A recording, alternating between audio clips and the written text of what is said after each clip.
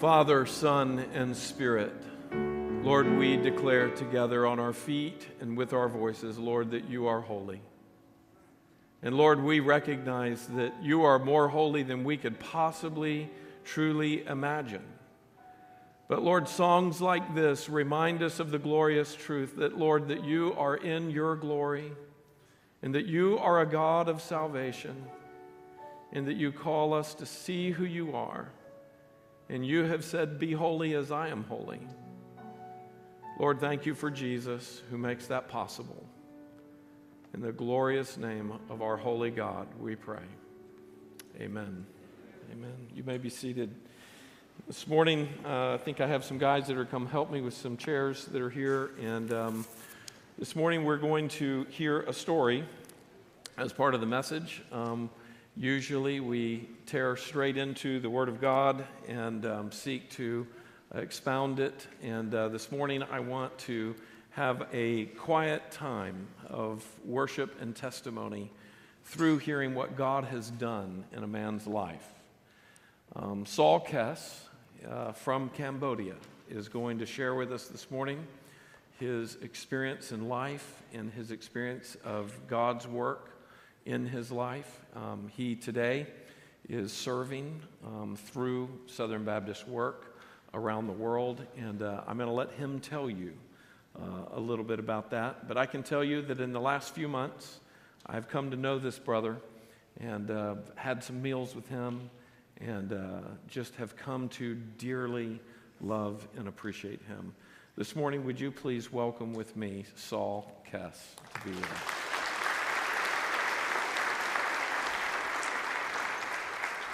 Saul, I'm going to let you have a seat right there, and I'm going to have a seat right here. And you've come to know our church family. You've been in worship with us for the last few months. And your first Sunday, you texted me, and you said, Pastor Andrew, I am so grateful for the worship experience that we had at Sheridan Hills. And we are just excited that you're here today. Our church family needs to hear testimonies sometimes of how God has worked in our lives. So I just want you to tell your story as you've told me before, and as you have shared with others. We need that. Again, I think it would be good for you to think back and remember everything you can, from the imagery to the other things of Vietnam in that era that will help you understand. Now listen to this. Saul and I are the same age. So here we are, and the way I interpret that part of the world, I didn't remember living and growing up in that. I only remembered the stories later told. But that's a very different experience that you had, and we want to hear your story. Good morning. My name is Saul. I met the Lord Jesus Christ on the road to America and became Paul. My friends like to call me Saul Paul. Sound very biblical. And in South Florida, I am known as Saul. Saul. That's very new for me. I went to the doctor's office and I was waiting for them to call my name. They call a guy's name Saul. I just sat there. Wait for Saul, but they never call Saul. It's Saul, and then I learned that, that's me, because I'm the only guy in the room. So, and I like that. But you said your name is Paul also, which is true. Yes. Is that right? Yes. When I first introduced myself to my wife, she said, can I see your driver's license? She wanted to know that I'm not a scam. So Saul Paul Kess, that's my name. Okay, to get to that, so I am from Cambodia. Get this right. Cambodia is sandwiched between Thailand on the left and Vietnam on the right. A little bit above that is Laos. It's about the size of the state of Kansas, with about 15 million people in population. And I came from a family of 5. The oldest son in the middle there, that's me, about 7 years old. And And so my father was a school director of a high school, and my mother was a housewife. And my mother worked really hard so that my father could be doing his job as a school director there. And being a school director in Cambodia, probably one of the prestigious job that anyone could get. And if you have that job, you can support 10 to 15 other family members comfortably. Wow. So, yes. And I also came from a Buddhist family. Look at the picture in the middle. I believe that if I am good and I do all the good work, being kind, that will secure me a place in heaven automatically. And then to the left of that is the picture of me worshiping the spirit of my ancestors who passed away a long time ago. I would pray to them, asking them for protection as well as for prosperity in life. And to the very right picture there, I also believe that there are souls and spirits and everything. Trees, rocks, mountains, rivers, and everything else you can name. So I worship pretty much everything that you can possibly name. And most of what I worship is made by man, designed by man, and was passed down to me. So I call out to them, I call out to their names for my own salvation, for my future, for my life to life, for my decision in life. Then in the midst of all of that, my grandmother would tell me that above all that, there is a creator God, the most powerful God of everything else that you ever worship. So you can call to him. He's the ultimate supreme power in the universe. Except I did not know his name, so I kind of called him in any way that I can call so that I could communicate with him. And so that is very typical of most Cambodians, most people from that part of the world. They would have those three systems of belief in their mind and in their heart, from Buddhism in the center to ancestor worship on the left, and then really a pantheistic view of everything else. They would just pray to those things and offer sacrifices to those things. So if we go in a restaurant and there's a tray of food by the door, a full, beautiful meal there, that is an ancestor offering, is that correct? Yes, it is. It's there to offer food, drink, whatever you can give to the spirits of your deceased ancestors, and hope that they would bless you and prosper you. If you don't do that, your business would come to an end. Okay, so right down the road here at Sheridan Street, there was a new Asian restaurant, and me and some of the pastors went to visit it. And they had just opened 2 days earlier. I walked in the door, and I told the lady sitting next to it, I said, "Lady, there's right here, there's a meal that somebody forgot to put it away." I mean, that's what I said. I was like, no, look, right there. And she would not look at it. She would just look at me, and she goes, "Yes, I know. And I said, "Well, no, it's right here. I mean, do you?" And she goes, "I know." And she goes, "I know." I said, "Okay." And I said, "What is it there for?" And she said, "Those who came before us." And I was like, "You mean like this morning?" No. I mean, I didn't know. I didn't know. I dealt with Muslims. I didn't deal with, the Eastern mystics. But that's what that was all about. That's what it's all about. Yeah. And to let you know how powerful that belief system is in the lives of the people. Probably of all those three, it was tested during the communist regime that when the communists banned all practice of religion and people would be executed, punishable by death if you practice one of these religions. The very one on the left that people would still do, people would be risking their lives to feed the dead.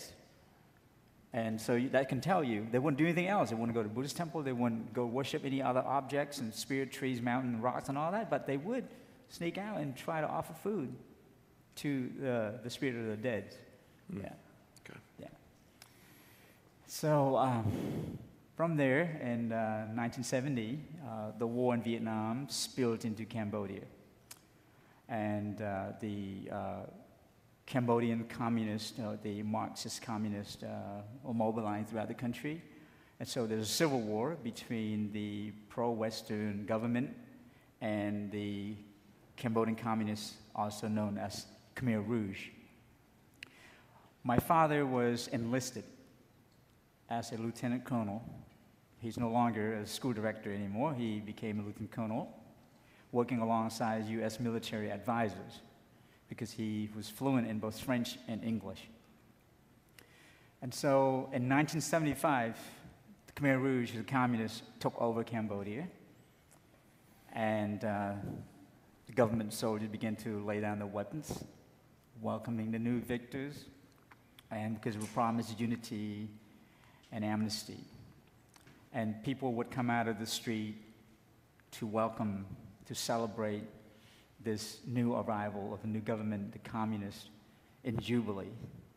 But it did not take very long after that, where within 3 days after the celebration ended, the government made an announcement that everyone must leave the cities. Everyone. Shop must be closed, money will not be used, school will be closed, the whole city's hospital will be shut down. Everyone must leave the cities to the rural area, to villages and farms where people would be put into work, in a communal work.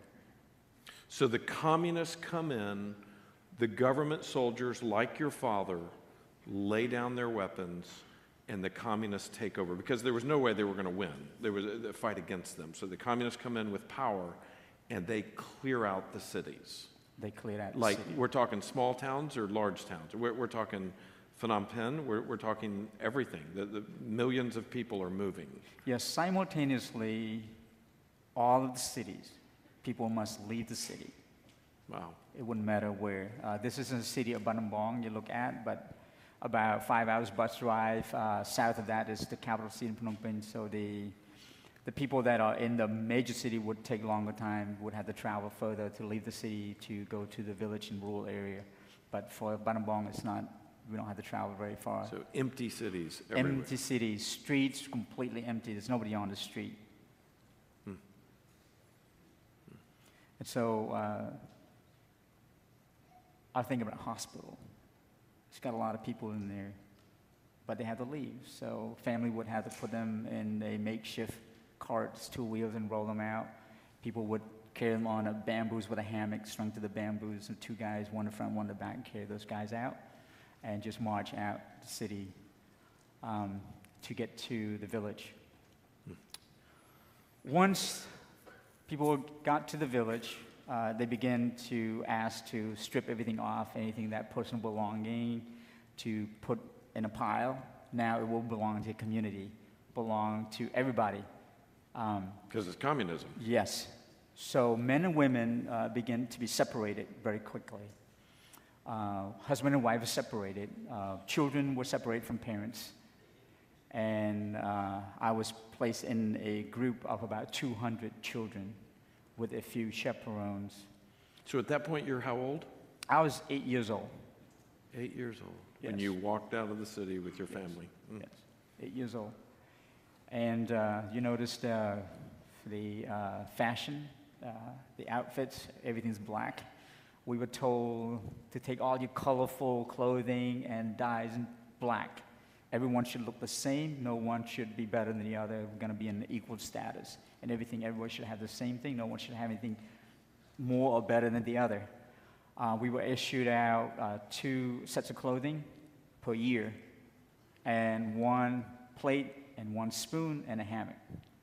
And that's our only possession that we can take with us anywhere at any time when the government tells us to do it. And so we would get out 5 o'clock in the morning and march about 45 minutes to an hour to the field to work. No breakfast. So we worked from morning until about noontime, because they eliminate all the calendars and clock and watches. You can't tell what time it is during the day. So you pretty much they tell you, well, the shadow's right direct under you now, so that's time for lunch. And they would give us a bowl of soup, pretty much liquid, and some grains of rice in there. and we would have that, and then I would go back to work throughout the day until about an hour before sunset. We would march back to our camps. It's more like a concentration camp because no one can go there. We cannot get out. We were there they try to re-educate us from our former life in the city. Now I had to learn to work for the good and benefit of everybody, especially for the Communist Party. So we do that, and then we were told often times that that we all belong to the communists, belong to the state, and to be on the lookout for anyone who deemed enemy of the state and will report to the government, and they must be eliminated. It doesn't matter if he or she is your grandfather or mother or your parents.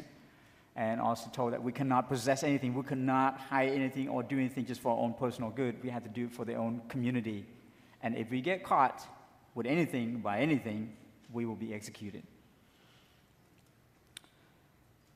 We work during the day, and at night, after about 15 minutes rest where we wash up quickly and receive another bowl of soup for dinner, and then we would gather in a circle like this one here, and the communists would put this drama, skits and plays that would indoctrinate children of the communist ideology, and preparing us also to become soldiers one day, and that we must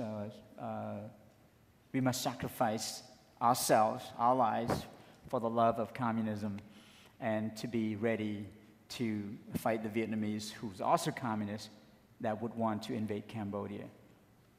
And we did, the communists did.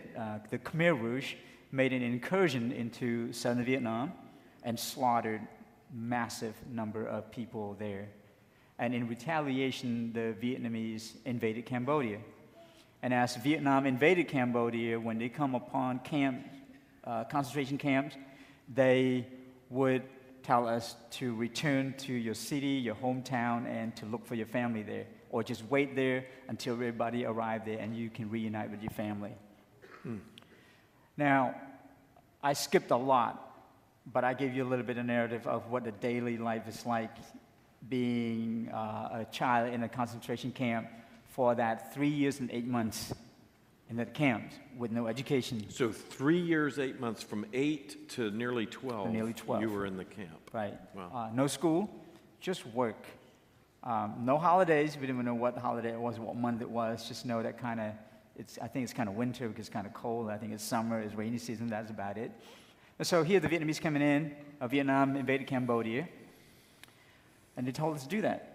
And so people started marching from different camps, and then we all returned to the city, hometown, to look for loved ones. I went back to a house where my family used to live in, not too far from the train station, and the house was empty, and there's no one there. And I did not wait there. I would return to be in the crowd with other people, and I would return here very often to look for my family, but I did not find them. Finally, I heard words that they saw my family were living upstream along the rivers, up the river a little bit, along the main road there. So I went there looking for my family.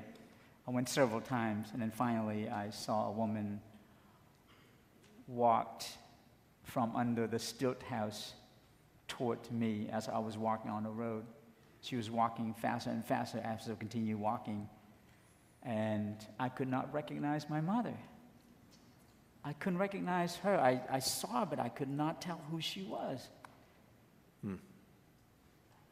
So I didn't stop, but she called out my name. That's when I recognized her voice. I said, "That's my mother." And I stopped, and then we turned, we looked at each other. She walked toward me, I walked toward her, and we embraced each other and wept. And then I saw two other kids was running toward my mother, looking at me. I did not recognize them. They did not recognize me. That's my brother, my sister, my mother. It reintroduced us to each other again. Because you were the oldest. They would have been younger, so they would have changed more. Yes. And then finally you were able to Yes. recognize him. And then because they also came out of a very harsh condition, we were just skin and bone. Yeah. You cannot really recognize if, Sure. you know how you met some people and then it's like, what happened to you? Like, because they changed so much, you almost could not recognize them. This is my case. And so I looked past my mother's shoulders, try to look around her, behind her, look past her to see if my father would come from the house to greet us, but he never did. So I asked, I said, Mother, where is Father? She said, she put her arm around my shoulders, like, please, let's come to the house and we'll talk. So as we got to the house and just sat down, my mother began to give me the narrative of what happened to my father. She said that in the night, my father's close friends, almost best friend, that used to have come to our house before the communists took over Cambodia, he used to come to our house, visiting us, telling jokes, and ate with us, slept at our house. He became communist, and he turned my father, his closest friends, to the Communist Party. Because when you do that, it showed that you're very loyal to the Communist Party, and you would get promoted to a higher ranking communist official. So my mother said that's the last time she saw him. And my mother said, son, you are the man of the family now. Your father's not here anymore. We are looking up to you. We're counting on you and your decision, your direction, and protection. Lead us and guide us. We follow. So quickly, at the age of 12, I became a man. I became head of the family. I became the decision man. I became a man that ruled and do everything with an iron fist that came from the news of this gentleman took away my father. It came from the anger, the hatred, the bitterness that are taking seeds and roots in my heart. That one day I want to find him and kill him. He's not just anybody. Of all the people, he was an enemy. He was a close friend of our family that he did that. And so, after a little while, after the Vietnamese invaded Cambodia throughout the entire country, Vietnamese also communists, and we were told that we should not be in the country. It's not safe. So my family and I made a journey through the jungle that was laid with mines and improvised explosive devices that are all in the jungle. You can't really see, in the leaves, in the trees, underneath the leaves in the ground. Explosion went off everywhere. A lot of people didn't make it. They die. You can smell the stench of bodies that were not buried. Left there. That were just left there, that were abandoned by family members or people that just had to move on. There's not enough time. You don't have a lot of time. You want to make it out through that jungle before the day is over, because you still have sunlight that you have a fair chance of making through it. And so I did that, and we were told quickly that follow someone's footprint. That's the safest way to go through the jungle, because somebody's already been stepped on that. So we did that. I was walking in this path in a jungle, and I heard a loud shout that got my attention. I said, "Stop! There's a mine in front of you." I stopped, and I turned around and looked to see where the voice is coming from. I did not see anyone, but I got off that path and walked around because a mine is in front of me. So my family and I made through the jungle into a refugee camp that was set up along the border between Thailand and Cambodia. It's like this. And it's relatively safe during the day, but it's not very safe during the night. At night, men would come through the camp in military uniform with their rifles and weapons. They would take whatever they want, whoever they want. They would kill anyone to stand in their way. I didn't feel safe. I needed to protect my family, me as well. So I enlisted in a military at the age of 12, called Child Soldier. So you ever want to know more about Child Soldier, you can talk to me. I'll tell you all about it, all the excitement. And you feel very powerful. You belong to a powerful group who arms you with weapons and grenades and rocket launchers that you don't have to aim very much. You just point in a certain direction, you can blow anything up that you don't want. So I was there, and just about a year. It's not safe either. A lot of my buddies just disappeared because we got killed. We didn't know better. We were just kids. We feel invincible, and they gave us tattoos on the arms. We were lining up to get these tattoos. That's very evil, satanic at the time, and supposed to protect soldiers, child soldiers, from shrapnels and explosions and bombs and bullets and all that. And but it didn't really work. A lot of my buddies were gone. So we decided to cross another jungle and rivers into Thailand, into the refugee camp there that was set up by the United Nations. When we got to the camp, just a sense of relief. We're in a safer place now. This order, look at the houses all in line, they're lined up. There's sections, there's they call section A, B, C. Everything's like in an orderly manner. Even how we go and get food, water and food, we learn to stand in line to wait for our turn to get rice or meat or water. And so this is what it looks like, and it was very exciting. For the first time, we felt that we're out of misery. We're out of danger. And at this point, you had reunited with your family, yes. Not off traveling with the other child soldiers. You'd got back with your mom, your brother, and your sister. Yes. Okay. So we're together. We're into and in Thailand. In Thailand, Khao Dang camp. So in the refugee camp, people begin to find the perpetrator or the murderer of their families, and they took justice in their own hands. They begin to exact revenge. The very revenge that my family and I want to do. We would do the same thing, except we couldn't find a guy. If we found a guy, we would have done the same thing. And while this is happening, my mother came and told us about the man that took away our father, that he said, son, you know the man that took away your father? He's in the same refugee camp with us. And my brother and I were so delighted to hear that news. Our opportunity is here.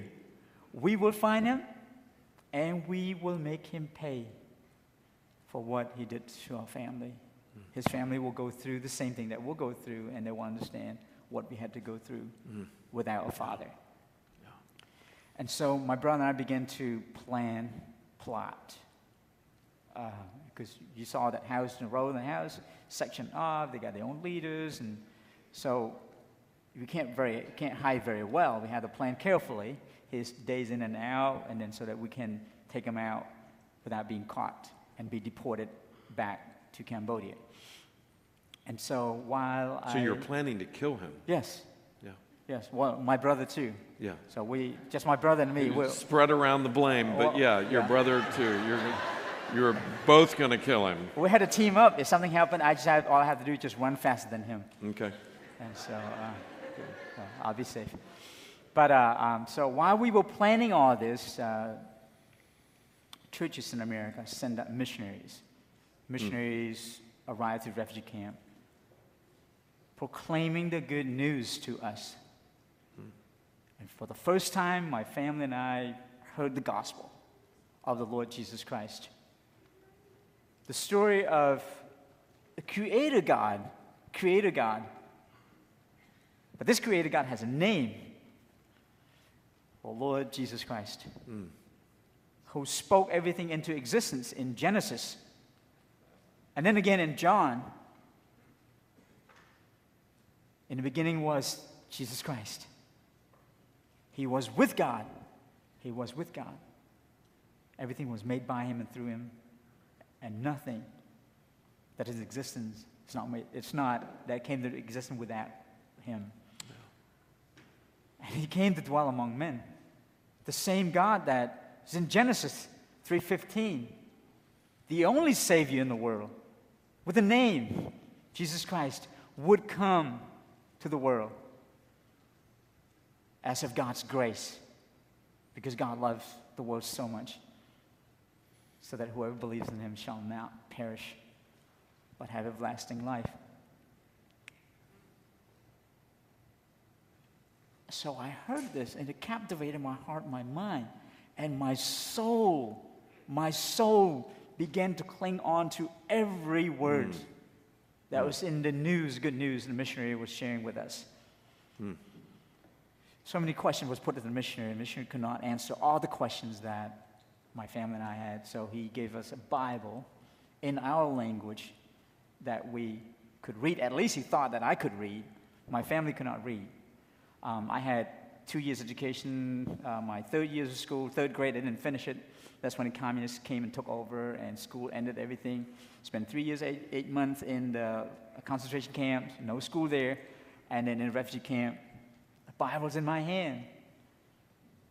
I struggle to read, but I want to know so much about this creator God, about the God of heaven and earth. The God that your grandmother alluded to. Yes. A powerful God that was more powerful than all the other gods, but she didn't know his name. And now you knew his name. Yes. So how intriguing is that? Yeah. Is this true? That was the question in my mind, is this possible? Is everything I'm here, is this true? So I read the scripture. I struggle reading the Bible in the book of John that I love so much. I butchered it, and I tortured everybody around me every time I read the scripture. And older people would tell me, "Kid, can you just stop reading that?" Because I could not read correctly, and I would make up words that I think what it sounds, what it means. I just read the all. Finally, the gentleman says, "Can you just read it quietly anyway? Just whisper to yourself. Don't read it out loud." Well, I try to read it very softly, quietly, but as you don't realize it, the more you struggle, the louder it gets. So he got louder and louder, and so he could not stand it anymore. He said, "Would you bring the Bible to me, and I'll read to you?" And so he read to me. He also got intrigued. The Holy Spirit of God got his attention. He started reading, and I understood more because he read it the right way. I couldn't read, the way I read it's not making any sense at all. So he read. That gentleman that read the scriptures to me, he also became a believer. He got saved just from reading the scripture that he couldn't stand me reading. And so next time you want to win somebody to the Lord, just read it. Just read it. Poorly. Yes. Poorly. I know. So I'll go to the waiting room and somewhere in the doctor's office, just read it until someone says, "Bring it over, I'll read it to you." And so, just to think about it, it's like, reality sets in. There's one point, there's God before everything. He made everything. But men decided to define their own right and wrong and just departed from God. Instead of obeying God, went to obey Satan. But God never gave up on people. He pursued them, and he sent Jesus Christ. Now, when I think about the word sent, Jesus has to be willing to move. You ever thought about you guys move a lot, right? Maybe some of you haven't moved yet, but Jesus, was on a mission. His Father had everything picked out, the time and place to send him.